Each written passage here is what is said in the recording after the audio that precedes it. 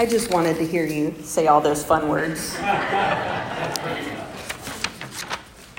Yeah, so Travis was right. We've been talking a lot about the wise men lately, or at least I feel like we have, because he was a part of our Advent series. We had one in which you heard our wise men and how they said yes, the Magi, to that bright light born to this world, and how they shared that knowledge, their belief that this truly was God's Son, well past God's chosen people. That's why this is so big. And I kind of like that Travis had the kids, which I did too in Sunday school, which they miraculously lost all of that knowledge between Sunday school and the children's moment this morning. But I love that idea of them that it's still Christmas. This is our last day of Christmas. It's the 12th day of Christmas, which means tomorrow, January 6th, every year, that's when Epiphany starts. That's when this new season is, this new celebration. And I think it's pretty cool to celebrate and to think about. As he mentioned, to have an epiphany, to say something, is to say that something speaks to you. That star, that light spoke to these wise men. That something speaks to you in a way that has never happened before, that you look at something and for the first time, it means something more than it did at face value. For a lot of people, they would have looked at that swaddled infant for face value. These wise men saw this infant, and it meant more. There was an epiphany. There was something that changed the meaning. It spoke to them. Without this, we wouldn't know about it. I asked the Sunday school kids this morning, I said, if these three men had never shown up, or even if they had, and they had shown up and they had just said, yes, we believe this is the king, but then they stopped. They presented their gifts and did nothing more. Would any of these other countries throughout the world, would any of us know about Jesus? And they said no. We know about Jesus and the fact that Jesus was here, not just for Bethlehem, not just for Judah, but for all of the world, because of these three men going out of their own countries, seeing the Christ child with their own eyes, and then reporting back that this really did happen, that this really does exist. I hope you're not thinking of the M&M commercials like I am right now. They really do exist. But this is the reason that we celebrate. And this crazy thing happens when we celebrate. Hey, Travis, can you turn on the red mic over there? Okay, good. I should just start off by having a mic at all times, because I never stay on my script. But this crazy thing happens when we go to celebrate. It doesn't matter what it is that we're celebrating, a birthday, an anniversary, weddings, funerals, graduations, retirements, Thanksgiving, Christmas, Valentine's Day, Halloween. It doesn't matter what it is, there's always one universal thing involved. Food. You're shaking your heads. Even though in your head you're like, Halloween's many foods, but yes, still foods. But yeah, we associate a lot of things with food and with eating, and rightfully so. It's something that we have to do in order to still stay alive, right? It's vital. And so it's always around us at all times. It's one of the reasons why I think Jesus had this table be a table with food elements on it, because we will always have food elements regardless of what year it is. And this cool thing about these celebrations that we have, one of the reasons that I think we continue these celebrations is because there is food involved. If there was not food involved, I don't think we would continue to have these celebrations year after year after year after year.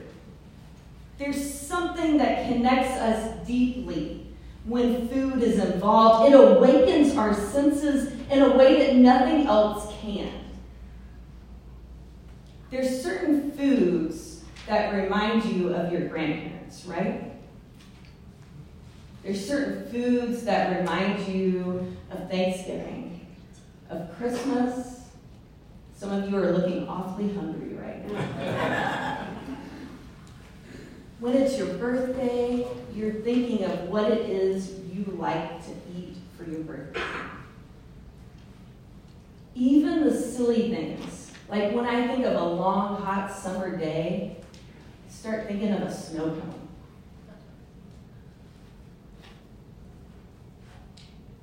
Food brings back this crazy association, this awakening, because it is nourishment for us.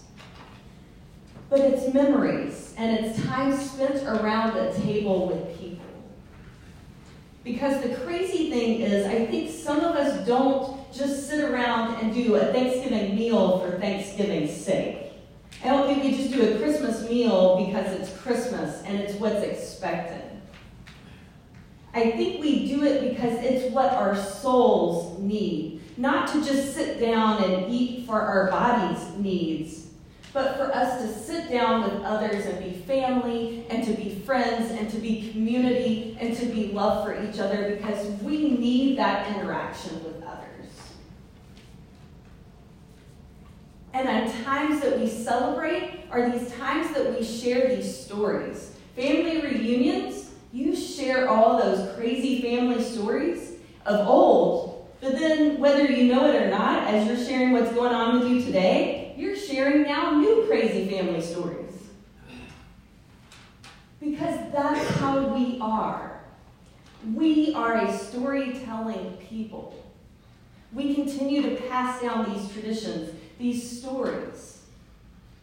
Epiphany was a huge feast day for the church. Why?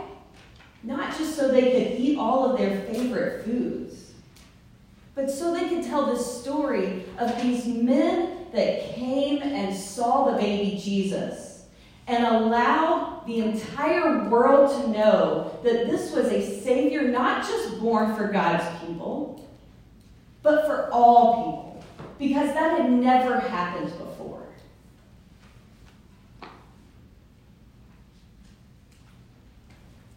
I'm going to go back to my notes now.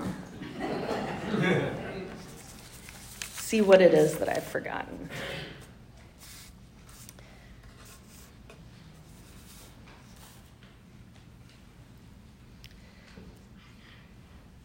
So this feast, our days of feast,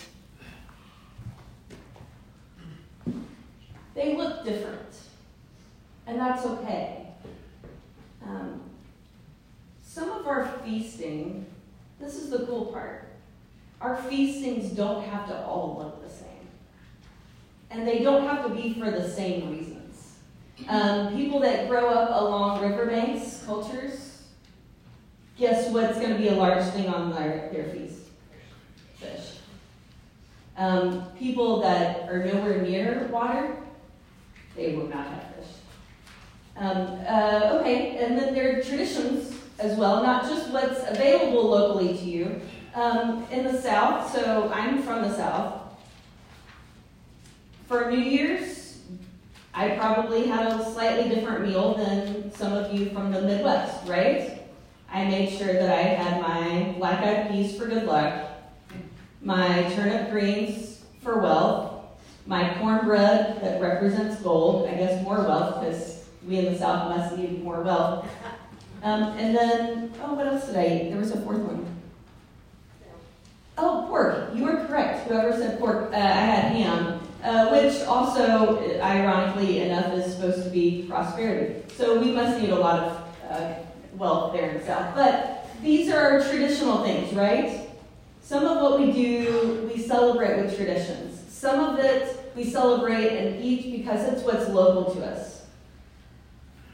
Some of it are things that we think represent and symbolize certain things. There's no right or wrong way to feast. Jesus ate a whole lot of feasts.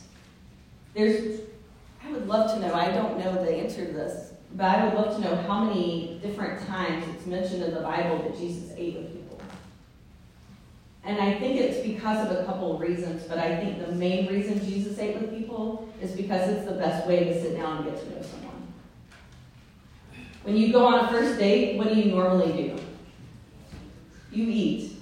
You don't go to a movie. Why? You don't get to talk. You don't know if you want to go back out and see this person again. You've got to kind of screen them first, right? And in order to do that, you've got to at least have a cup of coffee with them, right? If not a full meal.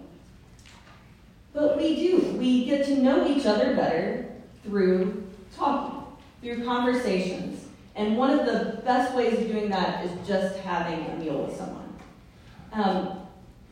Eating, and I'm going to call out a name here, but there are people throughout our church, and Kate, I'm looking at you because Doc Ron is one of those that was here, that through various illnesses or chemo treatments, taste buds made it to where things don't taste the same.